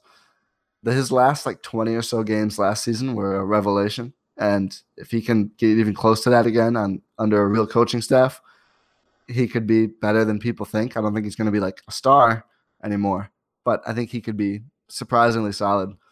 I think this is my last Bucks thing, if the Celtics stumble a bit, then I think Giannis might be my MVP favorite, because they're going to make a big jump in wins. He's already very famous and thought of highly around the league. I think they're gonna go on some stretch at some point of games where it does click and they win a bunch. And I don't think there's that many strong candidates around the league. Like, it's not going to be a Warrior because they don't really care about the regular season, and there's too many good players on the team. Harden won last season. I think the Rockets are going to be a little worse. Maybe it's him again, maybe not. I don't think it'll be Russ or Paul George. I think you look at the other top West teams, like Mitchell's still really young. I don't think he's that good to be MVP quite yet. I think Giannis this season might have a pretty good shot at it. It's not going to be LeBron on the Lakers. I think LeBron is not eligible for MVP votes, and he doesn't really get them anymore, which is kind of weird. But yeah, I think Giannis is going to have a good shot at winning that, especially if the Celtics aren't otherworldly good, which they might be. Yeah, I don't think it depends on anything else. Giannis is my MVP pick this year. There's no other consideration. The Celtics will be really good, and they will have lots of players who will deserve their fair share of credit for that. Giannis is my MVP pick, because he will get a lot of the credit when it comes to voting that maybe owed to Mike Budenholzer even, because he will be the frontline guy. He will be the guy that everyone can point to. Just the Bledsoe thing to finish up on. Yep. I don't agree with you on Bledsoe, and I think this is a season that will tell us a lot about him. I bought all the way in at points last season, and you're right, he finished the season great in the regular season.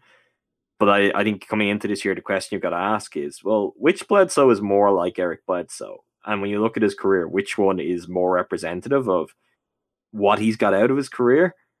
And to me, it's the guy who got caught up in a weird side game with Terry Rozier and got cooked repeatedly because his mind was on all the wrong things. Maybe it's not entirely who he is and not his fault, but it's a product of the teams he's been a part of throughout his career. I'm pretty much out on Bledsoe. I don't think it means he won't have a good season. I think he'll be a lot more peripheral though, and should be, because he's not a part of this team's future. Like there is no reason why they should be looking to bring him back next summer. Yeah, I agree with that. Well, some of it, the last part. Wizards, number 6, 44.5. Like the East is really bad. And the Wizards got better? Maybe? Austin Rivers? Well, they got better. Dwight Howard?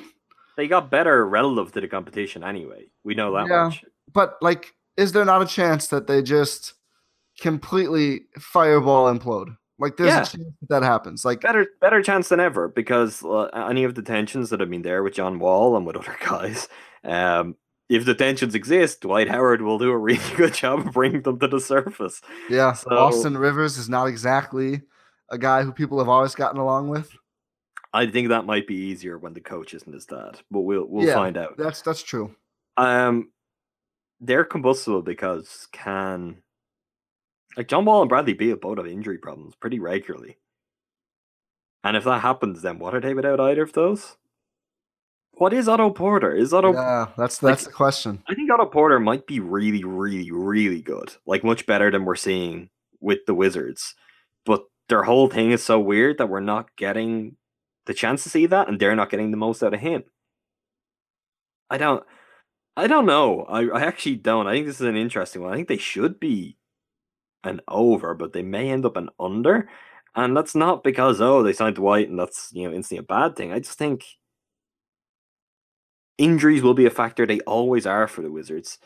And I don't know if they can afford them. There's something weird about the Wizards, something a little bit off, and it goes more than, hey, they just signed Dwight Howard. Because, Dwight can do some things pretty well still. He doesn't get credit for the things he does well at this point. Double guy last season. Right. He's become a laughingstock, so it's easy for people to just overlook the good things he can bring you.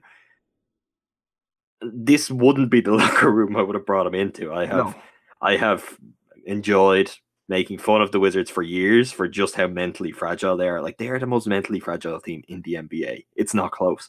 They have been for a long time. They've now got Dwight Howard. You know what? I'm going to take the under. Yeah, give me the under. Give me what's the over-under on number of times John Wall, Kelly Oubre Jr., and Dwight Howard fight or almost fight? Because I'll probably take the over on that. But give me the under on their win totals. Which is tough because it's not very high. I mean, 44.5. But I just think there's going to be a gulf between the top 5 teams in the East and the rest of the East. And I think it's like where you said the Clippers are that different team. I think the Wizards are that here. I don't think they can really keep up with the top 5 teams in the East. I think the chasm between the top 5 teams in the East and everyone else is going to be so severe. Yeah, one of these other teams might sneak close to it, but I don't think they're going to be truly. I don't think so. I think those top 5 teams, like, there is a chance they could all be 50-win teams. Yeah, I mean, if the rest of the East wins like 20 each, really, all of the East wins may be split between those 5 teams. I think there could be a major drop off beyond them. Yeah, I agree. Number 7, the last team in the East to have an over-under of more than 30-some wins is the Miami Heat at 41.5. This one is, again, it's like, I don't like them, but like they're going to probably beat some of these bad teams. They have a better coach than I think anyone below them. Yeah, without thinking about it too hard, I think they do. They won 44 last season. I think Bam Adebayo is good. Josh Richardson is good. Dragic is getting old, and I think they kind of hate Hassan Whiteside, which is a little weird. Maybe they'll finally move on from him. I think they've been trying to. I I don't think know if anyone's interested. Adebayo makes it easy to hate Hassan Whiteside. I think that's why that's come to a head Yeah, because he's just so much better and also not very annoying and overpaid. All this to say, I'll take the over. I think not by a lot, but I think like they're gonna pound like the Nets and the Magic, etc. yeah, I'm not a fan of them at all. I have no idea what they think they're doing with the roster. Even it's just so bizarre. It has been for 2 years now. But it will be the over. They've got a good coach. They have got enough good players. Their roster, I guess, is in some ways a little Clippers esque. Yeah, just a bunch of guys who you're like, yeah, Which I would like him on my team as the ninth guy. Yeah, which in the East that makes you really good. Yeah. That makes you a playoff team. So yeah, they'll probably be fine and be pretty good and just over that. Pretty good in a very relative sense. It'll But be interesting to see what they can do with Justice Winslow this year. I heard he yeah, might play some point guard, which is interesting. that's one word for it. Yeah, yeah. I don't know. I think they'll be okay. They'll be the Heat again. They'll probably lose in the first round because they don't have any stars. And it's like Dragic just keeps getting older, which is how life works. But he's very important to them, and we'll see what happens if he takes a decline. I could see them being under, but I don't think it's going to happen quite yet. But he did play a lot of games last year for Goran Dragic. Anyway, the Detroit Pistons, 37.5. I mean, Over. Yeah, I think it is too. We just got done talking about how there's going to be like 20 wins across the rest of the conference, but they have talent and they have a new coach over there now who I think is good, and they're going to be better defensively than they've been in a long time. And like I don't love Blake Griffin, I don't love Andre Drummond, but like those two combined, and Reggie Jackson's going to play like 20 games or whatever. No, he'll probably play like 60 games. But like those three players, that nucleus alone makes them like miles better than the rest of the East below them, I think. Yeah, you don't have to like those players. You can't deny they are better than the players most teams the East have to play with. Yeah. So I think they'll be pretty solid. Maybe Dwayne Casey, that's an interesting one because we'll learn a lot about how good a coach Dwayne Casey really is. Yeah. Like anyone who doubts and was putting the bulk of the credit onto Nick Nurse and Rex Kalamian respectively. I mean, okay, now we'll find out. I mean, he took Sean Sweeney. So yeah. we'll find out how good a coach he is. Yeah, their top three guys, Reggie Jackson, Drummond, and Blake Griffin, are all good enough to put them in the playoff mix. And there's also some interesting players that maybe they could get some more out of. Glenn Robinson III was a really nice signing. I think he got a big year. Yeah, I couldn't believe that was what I would have liked the Bucks to grab him for that. I mean, I'm kind of high on him as a player. Yeah, absolutely. Yeah, I don't love their team, but yeah, like you said, they're better than a lot of the bad teams below them, and they'll probably win around 40, I would say. Number 9, the Charlotte Hornets, 35.5. Just, we talked earlier about the Heat don't know what they're doing. What the hell is Charlotte doing? Like their whole roster, aside Kemba, is a disaster. It's awful. There's some teams where they have everyone that you want on your team. There's like 3 players here who I would want on my hypothetical team, and the rest are just kind of like, why are these players playing together on this team? And they're probably going to give Frank Kaminsky a big bag just because that's what they do here. But like if Kemba misses any significant time, or if they finally trade him, which I think they're too stubborn to do, they're a dumpster fire. He played 80 games last season, Kemba Walker did, and they were bad. I'm going to take the under. I don't think he can play 80 games again and carry them as high as he did. They're bad. I think the under. I mean, everyone loves Kemba Walker. I think everyone is a bit too high on Kemba Walker. He's certainly not good enough to like prop this roster up. Like it's just weird. It's not good. Their big offseason signing was Tony Parker. I mean, I don't know what's going on. Mitch Kupchak, when you hire Mitch Kupchak, you're asking for trouble. They've also got James Borrego, who, okay, he had the brief spell as interim head coach of the Magic, but really this is kind of his first permanent head coaching job. It's hard to know how that one will work out. Yeah, easy under for me. They're just bad. That's just how it is now. I mean, yikes. Yeah, it's not high on the Hornets. Next up, Another team I'm not high on, the Orlando Magic at 31.5. Orlando is maybe getting better. They have some young guys that people Why? think are Why fun. are they better? I don't know. They paid Aaron Gordon, which I think was a terrible decision. I'm This is the very, most very low on egregious Aaron over Gordon. under of all of the ones we've talked about. Really? At 31 point, yeah, it is. They won 25 last year. They're Give me the awful. under. Give me the under. We're gonna talk about the Cavs in a minute. The Cavs have Kevin Love and still Yeah, yeah. capable We'll role get there. players. Don't take my stuff. How are the Magic better? Yeah, they're not. They have all their best guys are big guys now, and Aaron like, Gordon. they can't play together. Aaron Gordon is not good, Ty. I know. Listen, we did the Oh. 25 under 25 at the Step Back, the site that I primarily write for. Go read it. It's really good. That site is. My stuff's okay, but Good. My stuff's in the archive, so yeah. yeah, it's a great place. But like Aaron Gordon, everyone was getting like 7s out of 10 from the rating at the site, and I gave him like a 3 or a 4 based on expectations and what he's going to do for the team. Like now he's no longer underpaid if he ever was. Like I don't see the appeal. He's like if Blake Griffin was never that like fun and exciting, that's Aaron Gordon to me. And 100% hypothetical. Everything's about what he could be, but it's when you actually stop and okay, well, what is he? yeah, Not a lot. yeah, he's about to turn 23, so he's not like washed or anything. But I just don't think. And again, like where like their best 3 player or their most interesting 3 players are him, Bamba, and Simmons. And not Simmons, excuse me, Isaac. There you, Jonathan Isaac. Yeah. I looked at the wrong Jonathan.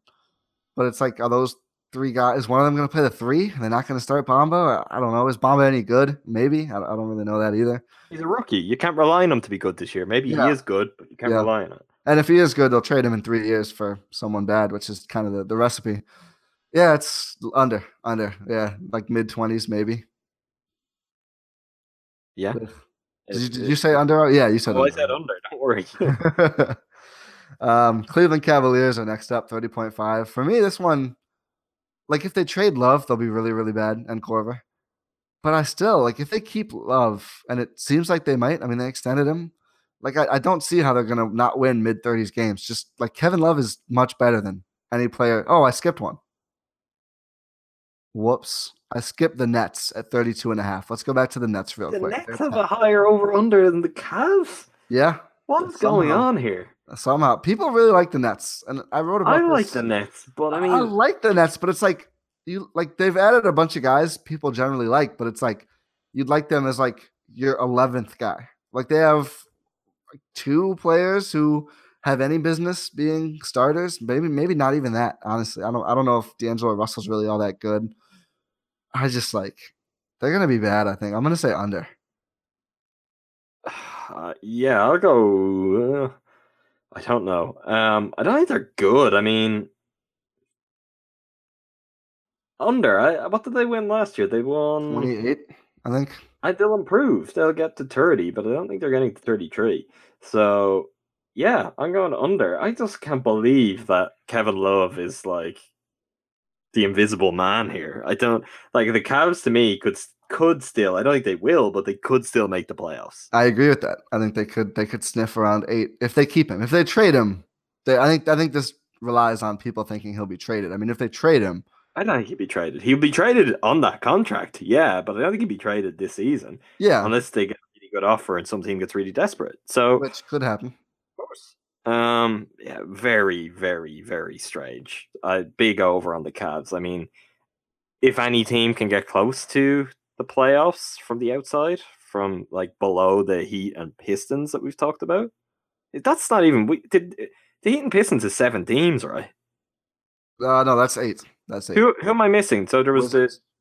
Okay, I think next to that group then is the Cavs. The Cavs. If Kevin Love is there and healthy, I agree. I mean, obviously. Like, I think part of this, too, is, like, LeBron. You lose LeBron, that's, like, probably the 20 wins, which might be accurate, especially with how well and how consistent he was last year. But I think they're going to be kind of fun in a way. I don't know. We'll see. But, yeah, I would say over. I think they're going to be mid-30s-ish. Number 13, the Knicks at 25.5. Give me the under. Porzingis isn't healthy. Porzingis won't play at least some of the year. 20 what? 29.5. 29.5. Okay, I thought you said 25. No. I'm under. They won 29 exactly last year with Porzingis for 48 games. Yeah, I'm pretty confident on the under here. I mean, obviously it depends when Porzingis comes back, and there's some talk it may be relatively soon, sooner than expected. Don't know if that's a good idea. Yeah. Under though, I don't like what else. Considering they're definitely going to start season without him, where are they getting those wins from? Even in this Eastern Conference. Yeah, I mean they're just going to be whew, the other big men on this team. I mean it's Cantor, who I think is fine, maybe good, and then everyone else who plays the five is just a train wreck. Noah, uh, you know, Luke Cornett, who is a G League player. Noah Vonleh, who's probably a G League player. Mitchell Robinson, who's a rookie. Like, ugh, without Porzingis, they're not looking strong. Yeah, give me the under. I mean, they might be close to it. They might just sneak over, but give me the under.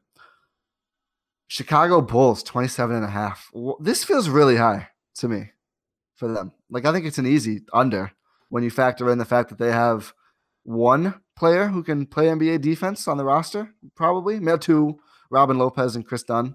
But, like, everyone else is like, ugh, like who are they going to guard? Like, what team isn't going to pour 120 on the Bulls at least once? I just don't think they can contain anyone, and I don't think they're going to be a great offense either. Like, I don't think they're really like Zach LaVine and Jabari Parker are theoretically have high offensive ceilings, but like they're not going to be scoring like 20 some a game on really great numbers each, not coming off of injuries. No, and neither should they. They'll want the ball for themselves because this isn't a good team, and they'll want to be okay. I want to prove how good I am in this situation.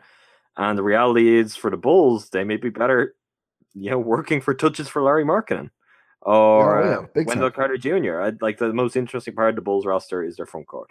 Yeah, Uh, but that's where their future is. So I don't know why they're doing the other stuff, but yeah, under for me, easy. And like in that, we're not even like we're talking about what they might look like with Zach LaVine and Jabari Parker. But those guys also have to get through a season healthy, which very far from a guarantee. So yeah. they may even be worse than they look on paper.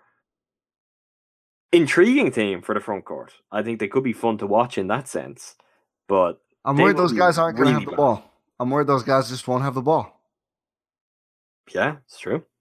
I like Chris Dunn. He can't really do stuff offensively very well. He's a really good defender. When he's not defending, they don't have anyone, I think, who can guard wings or guards, which is maybe a problem. Also, I think Giannis is going to drop 50 on them at least once this season for reasons. He won't be the only one. No, he absolutely will not. Last team, the Atlanta Hawks, the lowest projected win total in the NBA at 23.5. Like, listen, they're going to be bad. Don't get me wrong. They won 24 last season. They got rid of Schroeder, and I don't think either of us like Schroeder, but he probably did add some wins to their total just because he was there and he could score. This one for me, I mean, like Collins, I think will be a little better. I don't think he'll be good enough to make them a worthwhile team. Let's see what Trae Young can do. He's going to have the ball in his hands. They added Jeremy Lin, which is, I think it's more of a mentorship thing than anything. We'll see how, if they both end up starting, that'd be pretty weird. But like Jeremy Lin is just not a guy you can rely on to play. I'm not high on Trae Young personally, and I'll take the under. I think they're going to be really bad. I think they're trying to be really bad, and I think they're going to succeed at that. Give me the over, Ty. Give me the over. Here we go. Like they have nothing to kind of bow down to here. They can play whatever lineups they want, and with that, they have good young players. Taurean Prince. Oh yeah, I like Taurean Prince. Pretty damn good. John Collins, really good. And then with that, you have okay. Well, what is Trae Young going to be? What will he look like in his first season? They got Kevin Huerter and Amari Spellman as well, who are both interesting players. Tyler Dorsey's there. Could he become something still? DeAndre Bembry. Like, they have the freedom with young players that they could just... All these guys could make major jumps really quickly compared to what anyone would think because the Hawks don't have to play anyone else. Like, they don't really owe it to themselves, owe it to anyone. And I do think their veterans are actually kind of interesting and good. Bazemore, Vince Carter, Lynn, as you mentioned, Dwayne Dedman's back. Miles Plumlee. Yeah, I wasn't mentioning him intentionally. I think the Hawks could be interesting, and add to all of this. I mean, Lloyd Pierce was the mastermind of the Sixers defense and very highly thought of, and seems to fit a profile of coach that you should look to bring in when you have a young team like this. He is a development style coach. He could make these guys a lot better very quickly. I'm taking the over. I'm not saying they're going to be good. They may still be the worst team in the NBA. That could still see them get 24 wins, though, right? Yeah, maybe. I think pretty close to it. I think it'll help them that the middle of the East is so sad. Why can't the Hawks beat the Bulls by just being like They might be better than the Bulls. having a strategy, having something in place that the Bulls will not necessarily have night to night? Why can't they beat a team who should be much better but realistically aren't, like the Hornets? Like I think they're gonna be very fun to watch, but may also surprise people by not being just like complete bottom feeder. It'll be interesting to see if they sell any of those vets to try to get something for them, which I would imagine they would if they got any real offers for like Dedman or Bazemore. It'll be interesting to see if they're really just like Trae Young, go develop, and if he takes like 20 shots a game and misses most of them. Like I think they will get better eventually. I'm not as optimistic on the timeline as you are. I just think it's going to take. I mean, I'm not optimistic. I think they might win 24 games. I don't think that's optimistic. No, not the win total. I mean, with how fast their guys will improve. I think it'll take a little longer for them. But I think Torian Prince is kind of good and will be really good with the freedom he gets here. And I think John Collins is really, really good and could make a major jump in the second year. Like it's not all on the rookies.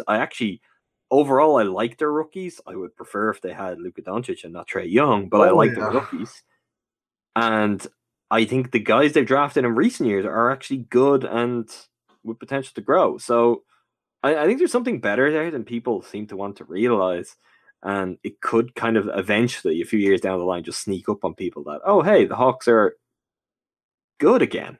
You know, they are very much going full process in this, but we've seen that can reap rewards. Yeah, I agree. I think there will be some teams that win less than 20 games. I think they're a good candidate to be one of them. That's the NBA over unders. If I was going to bet on any, Spurs, Bucks over, Celtics over. As far as the unders, Lakers would be the big one that I would go with. I don't really like many of the other unders. I think Vegas was not very optimistic about a lot of teams this year, honestly. I can't remember most of the ones I've said now, and by the time I do predictions for Win 6, I'll probably have changed most of them. But I still recommend that everyone listens to everyone I say and goes straight to whatever avenue they have to bet and puts the money down and thanks me later for all of the money you brought in. Maybe even send them a cut. I'm not opposed to that. You'd hate to see it. Quickly before we go, who's going to win the Premier League this year? It just started play. My beloved City is 0-1. It's like who's going to win the NBA championship? It's Man City will win the Premier League. I don't really have a take. I hope not. I hate Man City. That's my least favorite team. Well, they're the best team, Ty, so that's unfortunate for you. I guess that's a bummer. I was hoping you'd say this is how it works. I mean, I'm not a Manchester City fan. I'm a Manchester United fan. They are the best team. They're gonna win. They are considerably better than any team close to them. Considerably better. They may win by 20 plus points again. I don't like it. I don't know. I'm not a fan. I'm not of your prediction, just of Man City. All right, I wish I hadn't done that. Now I'm just sad. Yeah. Anyway, I'm not going to publicize that part of the podcast. I'm just going to let it sit there. I'm not going to put that in the description. I don't want to give Man City any. I think that's good. I think people would be very disappointed if they tuned in for that section. That's what they got. Maybe. Still waiting on Leicester to get back to the top in my lifetime. This was over-unders. This was fun. It went a little long, which hasn't happened on Time Out with Ty in a while. I'm sure people will be shocked to see a podcast with you and I on it. Went long. It was not my fault at all. It was you were the host. You had control of the timing. It's your fault. Absolutely. Oh yeah, I'll take the blame. I'll be the fall guy here. I'll I was gonna make a Sixers phone scandal reference, but I don't think it's worth it. After See, all, you're making it longer. all right, Still. Adam, do your plugs. Do your plugs then. I don't have plugs. My name's Adam You don't have McGee. plugs. I write things sometimes. Read Behind the Book Pass if you're into Milwaukee Bucks stuff, and likewise listen to Win in Six podcast. That's it. That's my plugs. If you don't want to do those things, that's okay. That's probably better for both of us. None of us need it. My plugs, so you can find me on Twitter at Ty Windish with an I, like the podcast, Time Out with Ty, which is available everywhere pretty much podcasts are, except Spotify. I'm still working on that one. Please subscribe, share, tell your friends if you like it. It's not always this long, but sometimes it is, clearly. Shout out to Joey Burbs. There's an intro and outro music for this podcast. You can find his music everywhere you find music. It's really good. He's got some good stuff cooking right now that I'm definitely a fan of. I think that's it for the plugs, everyone. Everyone go follow Adam and read Behind the Buck Pass. If you don't, you probably do. But Adam, thank you for coming on episode 124 of Time Out with Ty. Thanks, Ty.